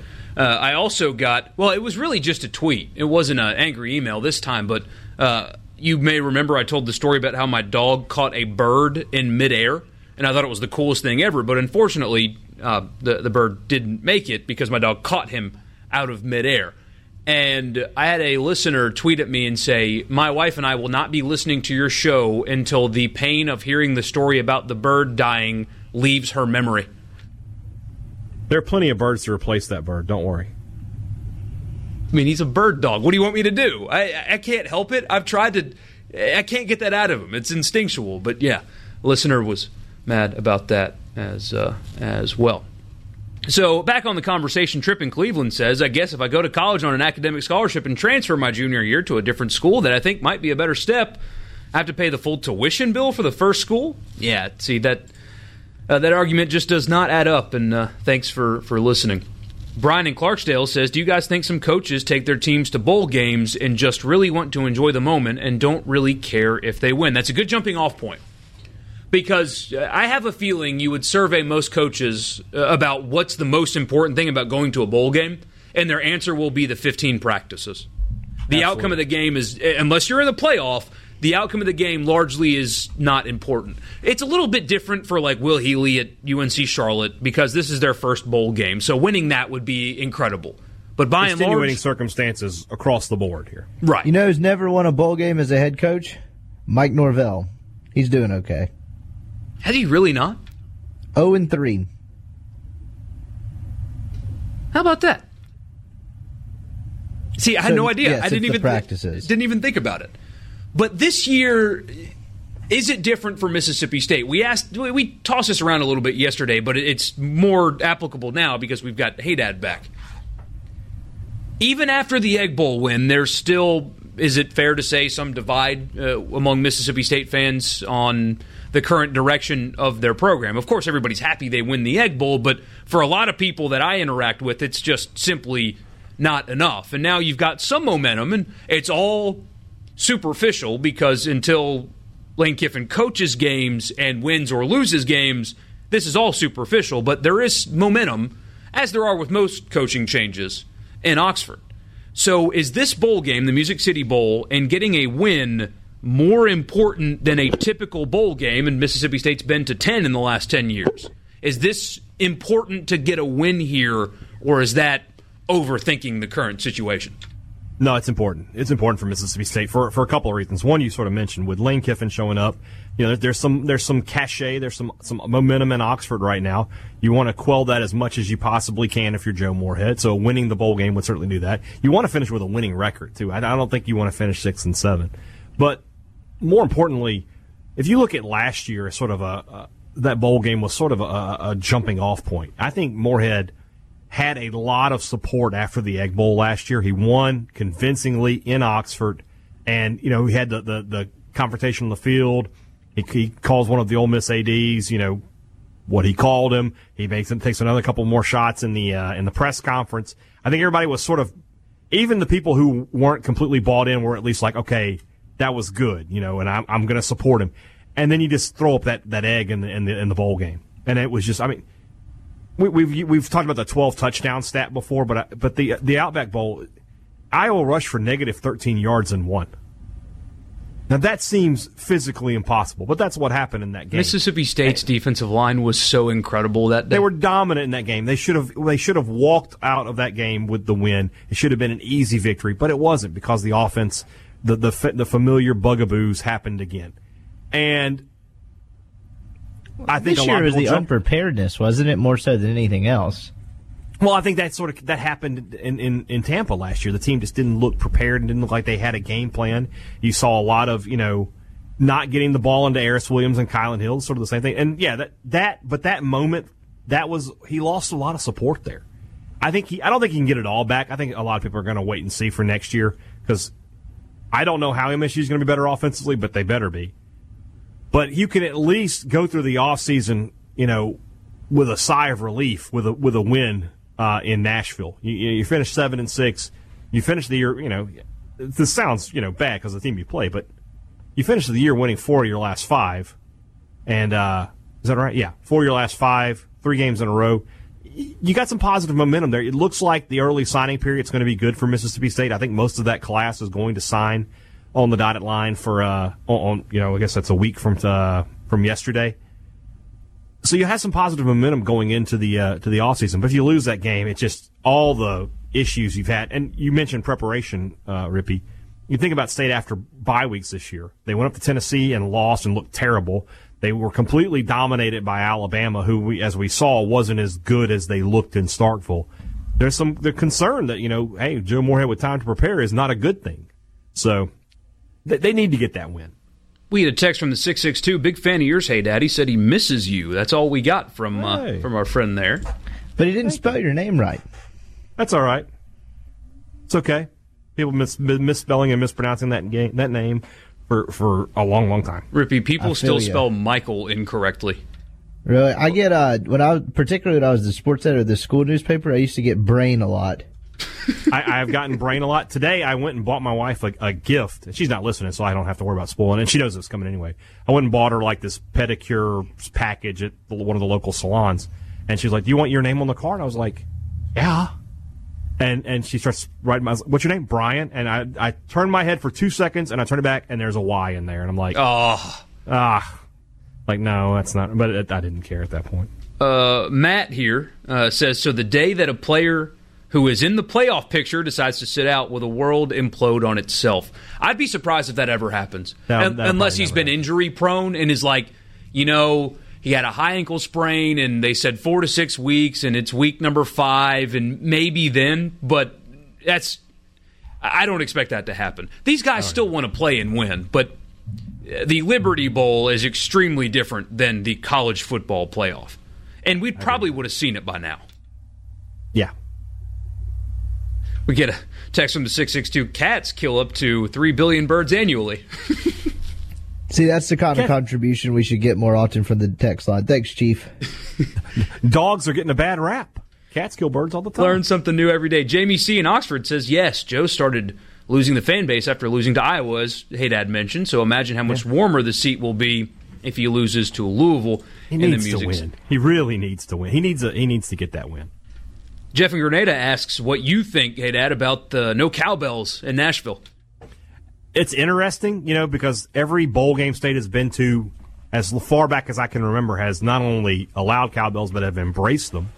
And to find out you can't take them to Nashville, I get that it's very disappointing.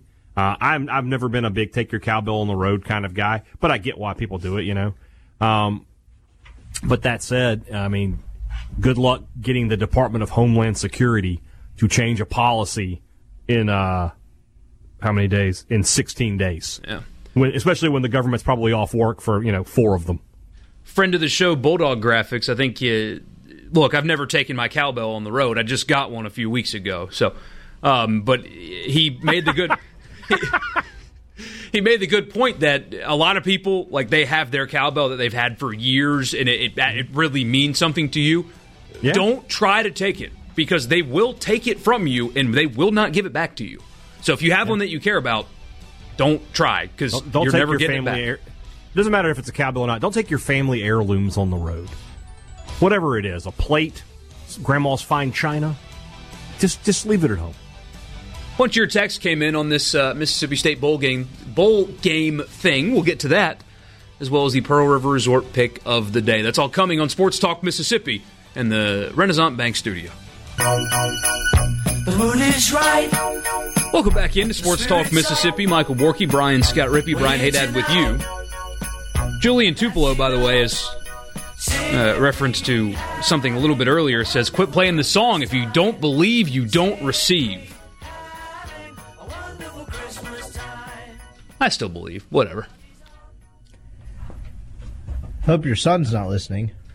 What are you talking about? What are these things? I don't get what y'all are talking about. I am perplexed. Brian from Charleston says Moorhead has no flexibility in his game plan. It's his way or no way. Looks that way a lot of times.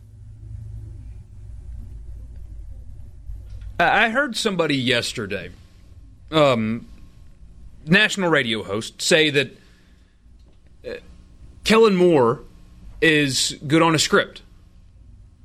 That the Cowboys' opening drive of a game is a really good one. That they're prepared to start football games. It's when the game goes off script is when you start seeing his inexperience and Jason Garrett's just lack of quality coaching come into play, and that's why the Cowboys are getting beat. The craziest thing with Mississippi State and Joe Moorhead is he's got a track record that shows you that he has an offensive mind that is a very good one. The script isn't even good, though. The starting of the games is what's such a problem. And I was wondering where you were going with that. I was like, because that's not the case in Mississippi State. Yeah. So even the opening script of games, like you saw it in the Ohio State-Michigan game. Jim Harbaugh is a good football coach. Like, I make fun of him all the time. But Michigan had a brilliant opening drive. And then once the game got off a script, Ohio State was significantly better coached and had more talent than them. But the script was good because they do have a good football coach, a prepared team to start that game. But they weren't as good as Ohio State, so they got beat. Even in the Egg Bowl, Mississippi State just did not start well right away. Now, the first quarter, they have a 7-0 lead? Yeah. Well, they were 3-0 on their first 2 possessions, including one that came after a turnover where you'd really like to get some momentum. The script has never started well, and maybe he doesn't even operate that way. But that is such a glaring issue that if that gets fixed, this year's record is different. Yeah. They've.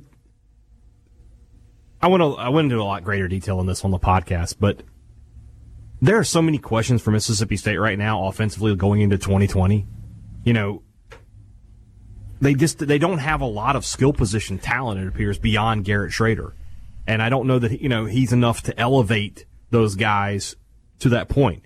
So unless somebody like Malik Heath or Jaquavius Marks comes in and they are an impact guy from day one, the biggest issue for Moorhead of improving the offense is still going to be there. I don't know how they're going to figure that out, but they've got to figure that out. I have to imagine State is going to hit the transfer market and try to find another running back and maybe a receiver to try to get something going there. At least there's no uncertainty at the quarterback position. Well, you say that, and that was the crux of today's podcast was, yeah, Schrader is there for sure, but who's backing him up? If Thompson, I would imagine Keaton Thompson's going to transfer. I don't know about Jalen Maiden. He might stay, but if he goes, you go into next season with true sophomore Garrett Schrader and true freshman Will Rogers, and that's it. Rippy, this is a question for you from Sandra and Clinton. Is Ole Miss paying Lane Kiffin's buyout? I would assume some of it. I don't know the answer to that. We'll dig on it. They do work. They kind of work those things out, but Lane Kiffin's FAU buyout is significantly less than if he was the coach at Florida State, for example. Casey is asking you, hey, Dad, did Mississippi State have cowbells in 2011? The answer is yes, isn't it? Yeah, the stadium has just changed owners. I don't. Rippy, you're a Titans fan. What was that stadium called before it was Nissan Stadium? Ooh, I don't remember. Was it LP Field? That's exactly what it was. Yeah, that's exactly what it was. Okay. I think since they have changed ownership, they have changed some of the rules and regulations of the stadium. And in doing so, this has come up. But yes, in 2011, they were allowed. And this, like I said, this is the first bowl game that I can remember that cowbells were not only encouraged, but they were embraced. This is the first one that's not. From the 601, Mississippi State played the third toughest schedule in the country with three of their best defensive players only playing one game together. They had a revolving door at quarterback due to injury, but that offense needs to show progress. Yep, that is... State could go 6-6 next year, and Moorhead could be completely safe if it's not, you're not losing games because you can only score 10 points. He can find a way to start losing games. Not even have to win. Just lose 38-35. People would be a lot more excited than they are right now. A few more of your texts to get to. We'll do that and then turn the page over to looking at what odds makers think about Mississippi State and the rest of the SEC's bowl game. And I've got an NFL story for you that I just love involving Drew Lock and a scorned lover. So we'll get to that. All coming up in the 5 o'clock hour at Sports Talk Mississippi in the Renaissance Bank Studio.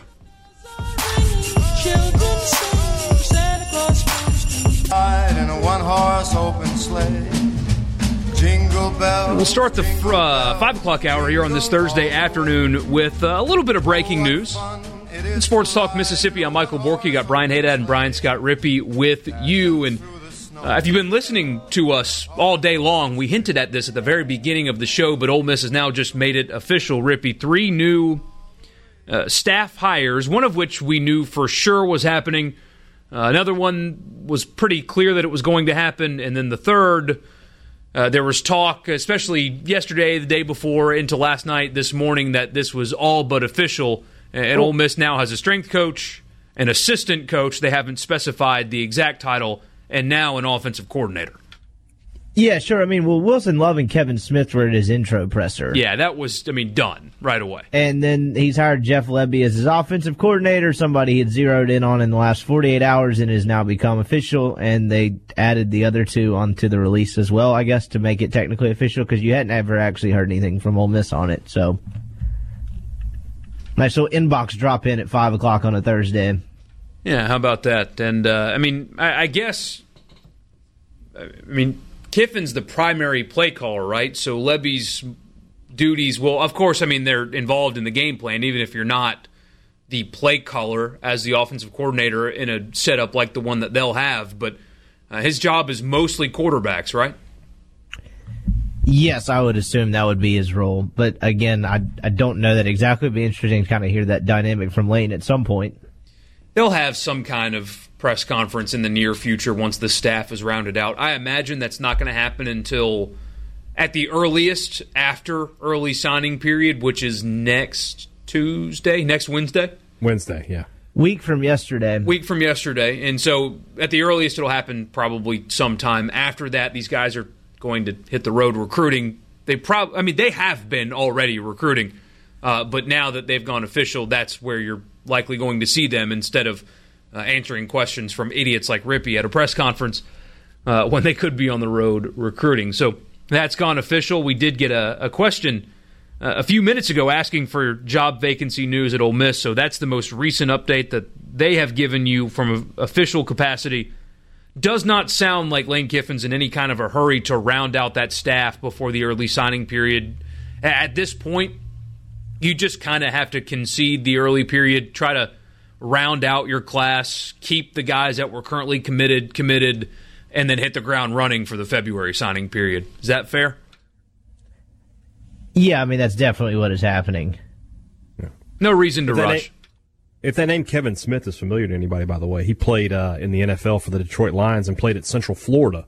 He broke Barry Sanders' single season rushing record down there. We'll go back to a few texts and then catch up to our regularly scheduled programming. Lee in Starkville says he believes the defenses in the SEC are too fast for Joe Moorhead's offense. There's something to that because it's predicated on making so many decisions in such a short period of time. And at the end of the day, in the Big Ten, how many defenses have that kind of talent? One. The answer to that is one. It's Ohio State. And that's the defense that Moorhead struggled against the most up there. But that said, State has been so poor at receiver the past couple of years. I mean, you think about Osiris Mitchell, who's State's best receiver, I would say, or Dedrick Thomas, either one. Good players, for Mississippi State, but think about Alabama and LSU's receiving corps, and these guys would be like the fifth or sixth guy off the bench. They're just not. It's just not the same. The talent's just not there. So until State gets better at receiver, it's going to be hard to judge Moorhead. The problem is you're going to judge Moorhead at the end of the season, right or wrong, and if he's not any better, he's probably going to be moving on. A question from Jeff on 55. He's asking if LSU's script coaching or just athletes all over the field. It's a combination of both, but Joe Brady is not regarded as one of the best young offensive minds in football just because he's got athletes at LSU. He was Sean Payton's passing game coordinator, and you've seen what that Saints team has been able to do, and even though they are extremely talented, it still is the NFL, where your guys may be better than your opponents on some games, but largely everybody's kind of playing on a level playing field. And the Saints offense, as all of you know, has been extremely explosive, and he was a part of that. So LSU's new offensive identity, they've always had players all over the field. Les Miles had teams that lost 4 games that had Jarvis Landry and Odell Beckham on the field. Talent has never been their issue. It's they finally now have a guy in place that can exploit that talent for all of its ability, and that is Joe Brady. And I'm sure they have a script. Most people, in some way or another, especially in the NFL, have the first couple of drives scripted in some way. Pre-planned plays, hey, in this situation we're going to run this, this, this, and this. And then the script ends, and then you have to call the game as it's happening. Considering how good LSU's offense has been at all points of the season, in every quarter of the season, in every game they've played, they're not just good on the script. They are just good, always. You're not wrong. Like you said, and this has been the moment that we sort of either you've been waiting for as an LSU fan, or if you're not an LSU fan, you've been dreading. It's been the last 20 years. When LSU finally figures it out offensively, man, who's going to beat them? I don't think they're going anywhere. I think people are, when Burrow goes, okay, well, and I'll stick to this until the day I die, Burrow was not that good last year. And then B, it's not like LSU's not going to have 5-star quarterbacks lining up by every class now. Everybody's going to want to go play there if they're going to run this kind of offense. No, that's what LSU's been lacking. They try to get, remember, Gunnar Keel committed there, and then he obviously his college career didn't pan out. But they've never been able to get that 4 or 5 star, can't miss kind of prospect at quarterback. Now they will. I don't think they're going anywhere anytime soon. Jeff in Grenada asks, who's going to play quarterback at the Music City Bowl? Is it Trader or is it Tommy Stevens? That's a really good question. I actually spoke to Stevens on the field after the Egg Bowl, and I more or less I didn't even think about the bowl game. I was just like, hey, it's been a pleasure to cover you. You're a good kid. Good luck. And he's like, oh, well, I got one more. And I was like, oh, yeah, you do have one more. And I don't know. I don't know the answer to that right now. We talked to Joe Moorhead tomorrow night. Hopefully we can get some clarity on that. If you said make my prediction, I would say Schrader. But I have been wrong going back and forth on that all season long. I won't be completely surprised if Tommy Stevens starts if he's fully healthy, which I expect him to be. If they do go with Schrader, those 15 practices and starting would be a big deal for him going into next season when, they've got, we can call it a walkthrough. It's New Mexico to open the season. But then he's got a game at NC State as a starter on the road in Raleigh. They weren't very good this year, but it was a young team that had some injuries. You're from that area. How far is that from Charlotte? It's a bit of a drive. You would probably have to fly into Raleigh. No. How far is from Charlotte to Raleigh? It's a couple hours, if I remember correctly. Charlotte is Garrett Schrader's hometown, so you're talking about not only is that a big game, but you're talking about he's probably going to have a big group of his people there. So, yeah. Yeah, these practices are key for Mississippi State. And the good news is all these kids that they're expecting to sign on Wednesday in the early signing period, namely guys like Will Rogers, Jaquavius Marks, Dylan Johnson, they're going to get to practice for these bowl practices. So you get an extra 2 weeks with your true freshmen so that when they start spring practice, it's not completely new to them. Oh, this is funny.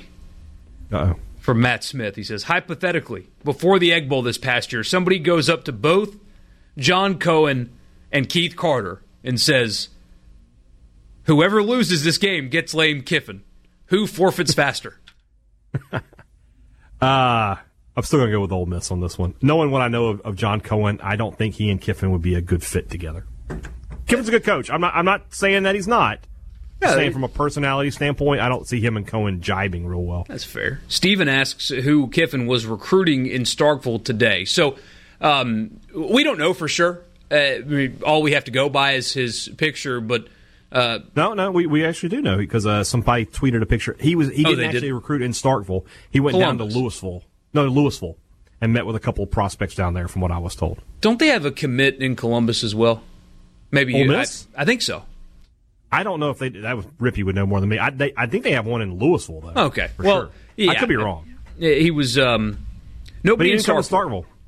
You know what's funny, and this will probably rile up some people here in Starkville, but Starkville High School's coach, Chris Jones, tweeted at Kiffin, like, hey, stop by next time. We got some players. That's not going to go over real well, but we'll see where it takes us. Oh, man. I've got a crutch. It got pointed out to me. The Columbus kid is Acker, the offensive lineman, is it not? Oh, yeah, that's right. Yeah. From Heritage Academy. Oh, I wonder if he played J.A. Sure he did. Jeez. Probably the toughest defensive line he went against all year. From the 662, I love when Borky hosts, but we could have played a turn-the-page drinking game today. Yeah, I've developed a crutch, as it turns out. We're going to turn the page next to some more page turning. And so after the break, we'll turn the page and maybe sing some Bob Seger as well. I was about to say, Borky, if you don't put that in there for the next break, come on. We'll be right back at Sports Talk Mississippi. Turn the page. Here I am. Tyler and Brandon said Seger, or I turn the station. Well, it's so great. Hope you stayed around for. Don't this cave one. to the mob. No, you can cave when it's Bob Seger. Yeah, one of America's maybe America's most underrated singer. I'm putting that up there. And songwriter and fantastic performer. Is there a bad Bob Seger song? I haven't heard one. I want to know what it is. This is Sports Talk Mississippi. Michael Borky, Brian Haydad, Brian Scott Rippey with you. We get a question here from the 662. Seriously, people are saying Mississippi State's schedule is easier next year. How? It's easier. It's easier on the front end, and I think the home games are more winnable. North Carolina State is an easier game than Kansas State, I think, even though it's on the road. At Missouri at home is easier than at Tennessee. You get your toss-up games, and I do this every year. When State has Alabama and LSU, those are games that you just sort of automatically think they're going to lose 9 times out of 10. So where you play them is irrelevant. Whereas Auburn, Arkansas, and A&M, playing them at home is a boost. You got a better chance to win those games at home. So, yeah, I would say that, and New Mexico versus Louisiana. Louisiana won 10 games this year. Who's the other? Tulane versus USM. That's sort of a toss-up, and then you have your FCS school. So, State's schedule is definitely going to be a little bit easier. But at the end of the day, you're in the SEC. Easy is sort of relative. Jamie in Oxford says Columbus beat JA this year. Rippy, sorry. Heritage Academy. What a shame. Oh, Heritage beat JA. So, sorry, man. Tough news. Complete non sequitur. 11 Stanford players are in the transfer portal right now. There's 19 from UConn. They need to drop down a level. They need to drop down a level. Stanford, they're independent now because their basketball program's going to the Big East, right? Right. So they were going to find something to do with football anyway. That'll rekindle a lot of old-fashioned Big East rivalries outside, I guess, Syracuse. I agree. David says J.A. and Prep both missed the big dance this year. Poor Preppy Jackson boys. Yeah. Burn, Rippy. Tough day for Eastover. Y'all are too young, way too young. But there used to be this radio station in Jackson that did a parody of Christmas in Dixie called Christmas in Eastover, and I would pay money to be able to hear that again. It was hilarious. I thought Prep made it and lost to MRA. Prep, yeah, that seems right, but I don't know. I would go grab Steven, but he's off for the next couple of days. He would be able to tell me. From the 601, where do you think McKinley Jackson from George County might fall now with Kiffin at the helm? Do you guys have any idea? Everything I've read about him, Ole Miss is definitely in the hunt, but he looks like he's going to head out of state. But you never know. If I had to pick South Mississippi, call me crazy, but LSU makes a lot of sense. Spence in Brookhaven's asking me for a Blackberry Smoke Christmas song. I didn't know they did that. If you've got one, send it to us on the text line. YouTube link would be most preferable, and I'll get that in the system for you. Really glad you're listening. Thanks for the kind words, man. Oh, you'll get his music in, but I sent you 2 hours of WWE music, and I'm still waiting. Well, see, there's the difference. 2 hours of music means 6 hours of loading for me. If I tell you the 2 that I want, would you do that? Yes. Yes. Okay. I will do that.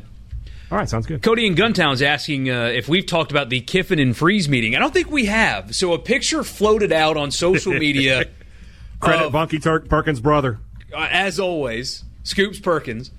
A picture floated around of a poorly covered private room at a local Oxford restaurant of Lane Kiffin and Hugh Freeze. I guess this was Monday night. In the same dining area, presumably at the same table, in the same restaurant. And, of course, stuff started flying all over the place. But, no, I don't think we talked about it here.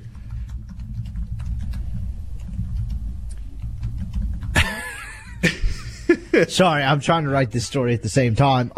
Yeah, I don't know. At least it wasn't at Funky's. I don't really have much to add.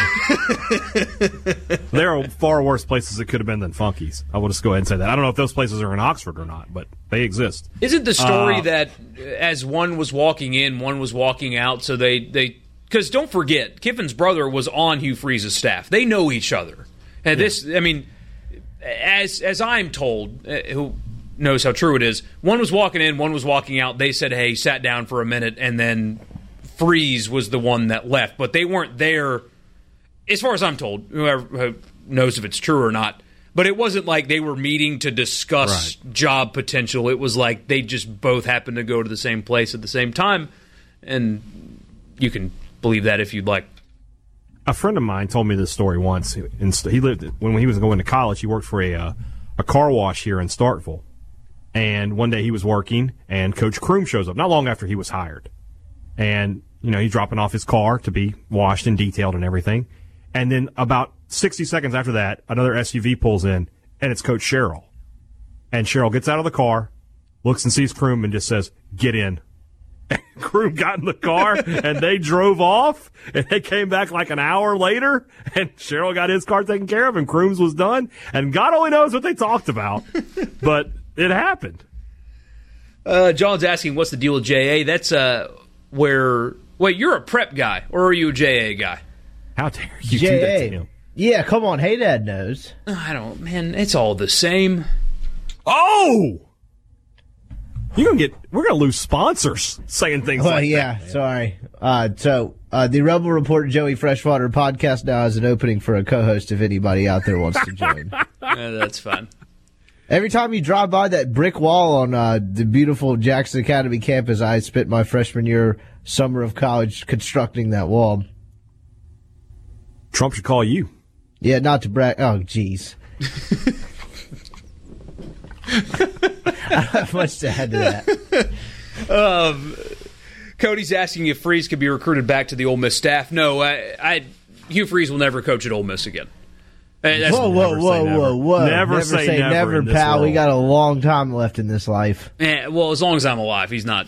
I mean, there's no way that happens. I want to make like a Cartman kind of bet with you where you have to come over and like lick the street or something if you're wrong.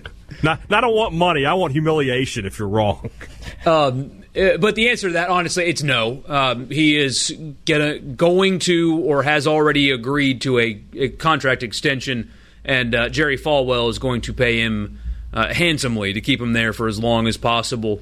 And, I mean, maybe I'm cynical. The next big-time job is not going to come from Ole Miss, and I suspect it's going to end in a similar fashion.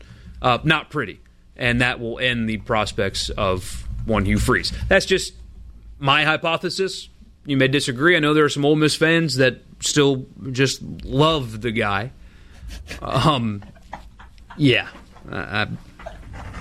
People all over this great country of ours that love Hugh Freeze. Hey, it's a free country. You can love who you want to. They may have been paid to love him, but either way.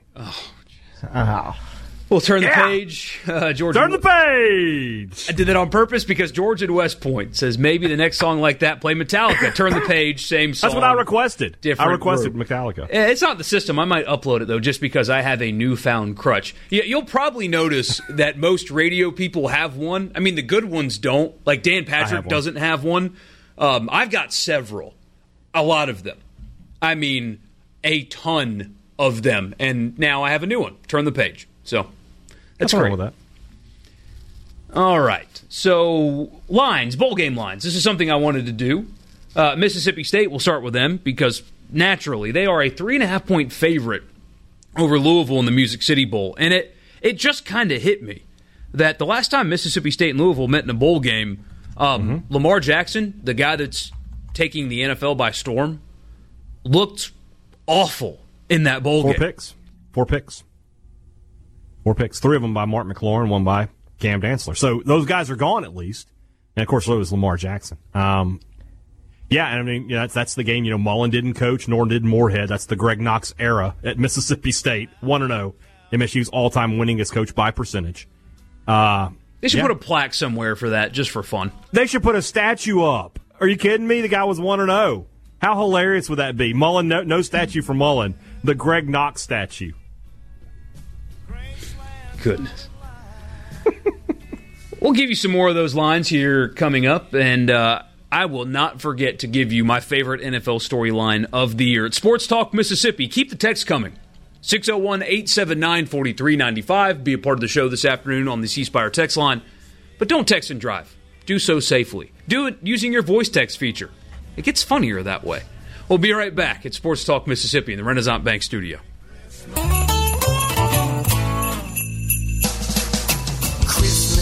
A few more lines to get to, and then I'll turn back to your text. Playoff games. Kind of surprising. Clemson's a 2-point favorite currently over Ohio State. Vegas loves Clemson. Been playing really good ball lately against a bunch of nobodies, but still.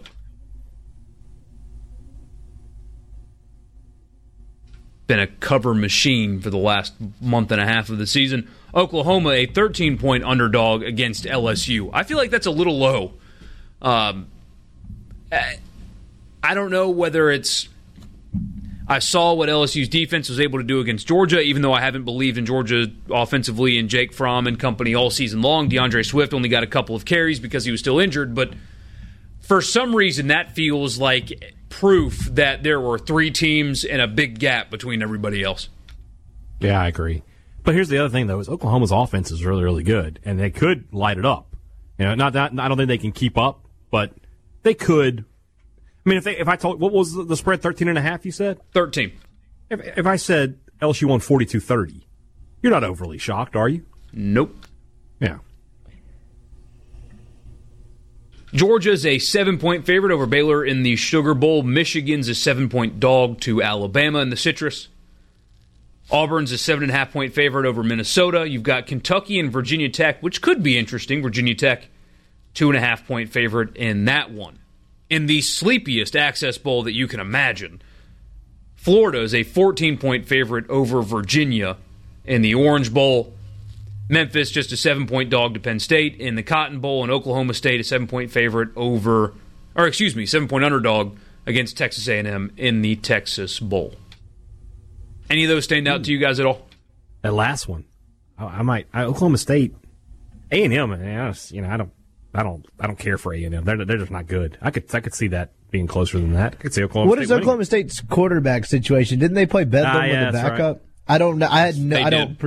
What do you know if that's serious? I literally have no idea. Honestly, don't know. But I do know they played Bedlam with a backup. They still have Chuba Hubbard though, who is as good. Whoa. His name is not Chuba? When I was watching Bedlam, they said Chuba. We're not into phonetics on this show if y'all haven't. That's very disappointing. Very disappointing that his name is not Chuba Hubbard. Back to the text line, 601-879-4395 from the 662 here. I think you've said your name is Nick in previous text, but either way, you say what you want. Freeze moved Ole Miss closer to a national championship than they have ever been. And without Freeze's tenure at Ole Miss, you don't hire Lane Kiffin in 2019. So, Hugh Freeze earned a top 4 ranking and won an Access Bowl. Guess who earned a top 4 ranking and won 2? Mr. Dale Nutt. And that second half, as Rippy actually said at the break, I'm going to steal it from him. That's not making the point you think it's making. Because, without Hugh Freeze and his tenure at Ole Miss, you don't end up with Lane Kiffin. But that's because if the program doesn't get decimated and cratered, you don't get Matt Luke, and then you don't get Lane Kiffin. It's not like Kiffin's not here because he raised the profile. Right. I mean, he mentioned, he's like, I've seen them beat teams like Alabama. I was a coach at Alabama. But he's not saying, I took the job because Alabama lost a game in 2014. What he's saying is, hey, look, you can win here, and they've done it. Not, I took the job because they did it. There's a huge difference. He took the job because it's an SEC job with a roster that was better than Arkansas's. That's why he took the job. The Sugar Bowl team was and $4 million a year, too. Yeah. That certainly helps. That team, and I know it's going to hurt a lot of our listeners for me to give Ole Miss some credit, but that team was a lot better than 9-3. They had all 3 of their losses were really inexplicable. They lost to a Florida team that was good but not great, and they got blown out in that game. They lose to Memphis of all teams, and then the ridiculous 4th and 25.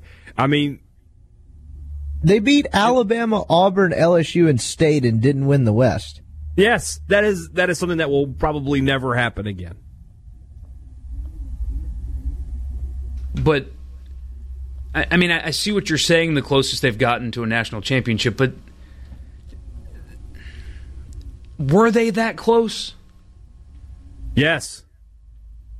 They lost 3 games, though. They lost 3 games, but if that crazy play with the Arkansas game doesn't happen, they win the SEC West. They go to the championship game where they would have murdered Florida in the rematch. Without Will Grier. Yeah, and you're in the play. Even with 2 losses, they're in the playoff. To this guy's point, too, some argue they were a Treadwell injury away in 14. I don't necessarily buy into that, but I mean, I think it's a decent enough point. The 15 team was much better, though. Much better. No, I don't disagree with that. Worse defense, but better offense. Yeah. Stan Ripley, go ahead. And not, I mean, you say worse defense, but not terrible defense. They were just a little bit worse. It was probably, I mean, it's a very similar to State this year versus State last year, top in college football versus very good. I know State had guys sit out, but full strength to full strength. Yeah. Stan Ripley points out correctly that we haven't talked about the football guys skipping out on the Mississippi-Alabama high school all-star game. He said it's trickling down to the high school level as well. Is that happening? Apparently so. I don't know all the details of it, but I did see, I think it was a coach say that a lot of these guys are missing it to take the ACT. That seems that's understandable. And I'll go ahead and be honest with you. After what happened to Clarence McDougal, I wouldn't play in it either. That guy was one of the best high school football players in this state's history. Goes down there and suffers a horrific injury, and he was never the same. He also asked if we've seen the latest report from ESPN that Major League Baseball is going to remove marijuana from the list of drugs of abuse, but they will continue to test for opioids and cocaine. I think you're going to see that in the NFL. You're going to see that everywhere because states continue to legalize it. So as a league, I mean, what can you do? Alcohol is legal. Players after games go and have a drink. It'll be kind of the same thing because there are multiple teams in states and where that's within the rules of law. So those dudes crush beers in the clubhouses. But yeah, I agree. If there's if there's a league that needs to do this, though, it's probably the NFL, right? Yeah. Yes. But it's kind of interesting timing while you have the federal government investigating one of your clubs over a similar matter. It's true. But yeah, I mean, like you said, Borky, it's starting to become legal at so many different places, and that's going to end up being a free agent bonus. Like the first team off the top of my, I'm seriously off the top of my head. If you're a free agent and you like to smoke marijuana, and your choices are between Denver and New England, not New England's probably not a good choice, but Buffalo. I mean, that might be a plus for you. That's something that you can sell people on. It's certainly not a negative for those guys. Who's that old pitcher? He pitched for San Francisco, had the long hair. Man, old, come on. Tim Lincecum? Yeah, there was an old story about him and what he did after he got drafted out of Washington involving... I'm pretty sure he was on the cover of High Times. So, yeah, I'm not surprised by that. Really? You know that old Warriors coach, Don Nelson, I think just lives out either somewhere in Hawaii or California and is just the most stereotypical, like, weed guy of all time. Like, have picture you seen weed him guy lately? in a movie. No, yeah, that's what I'm saying. I don't know how to properly describe it, but he looks like the Big hair, Lebowski. Scruffy beard. Yeah. He's sitting around, be a lot cooler if you did. Something like that. I'm not going to break out that accent on air, but it's like that YouTube video, hey, Dad. I think it's Brock, dude. There you go. From the 662. Oh, my goodness. Purple skirt. Kiffin generating lots of enthusiasm in the Ole Miss fan base from John and Amory. That's all that he hears. Yeah, I mean, look, it's only as good as how they play in the upcoming football season. If they roll out a 4-8, it'll be a little bit easier to swallow than this last one. But enthusiasm and stuff is great, and it's something that they needed, and it'll sell tickets. But you still got to play football, and you still have to get people to stick around, and you do that by making changes on the football field. Because if you've been listening all day, we mentioned earlier, I mean, you can't even swap. Like, if Ole Miss would have won the Egg Bowl but lost to this team because they didn't have a win of consequence this year. They didn't beat anybody. So you have to look more competent, which I imagine that's going to happen. But you've got to win games. Enthusiasm only lasts so long, and Ole Miss is going to win the offseason in this state. But come, September 5th in Houston, yeah, things get real. again. It's interesting with that. You talked about winning the offseason. There's not like a huge high-profile recruit. McKinley Jackson's the top guy. But there's not a guy between State and Ole Miss that are like, oh, who wins that would like give you some offseason momentum. That's an interesting side note to the recruiting situation this year. Sports Talk Mississippi.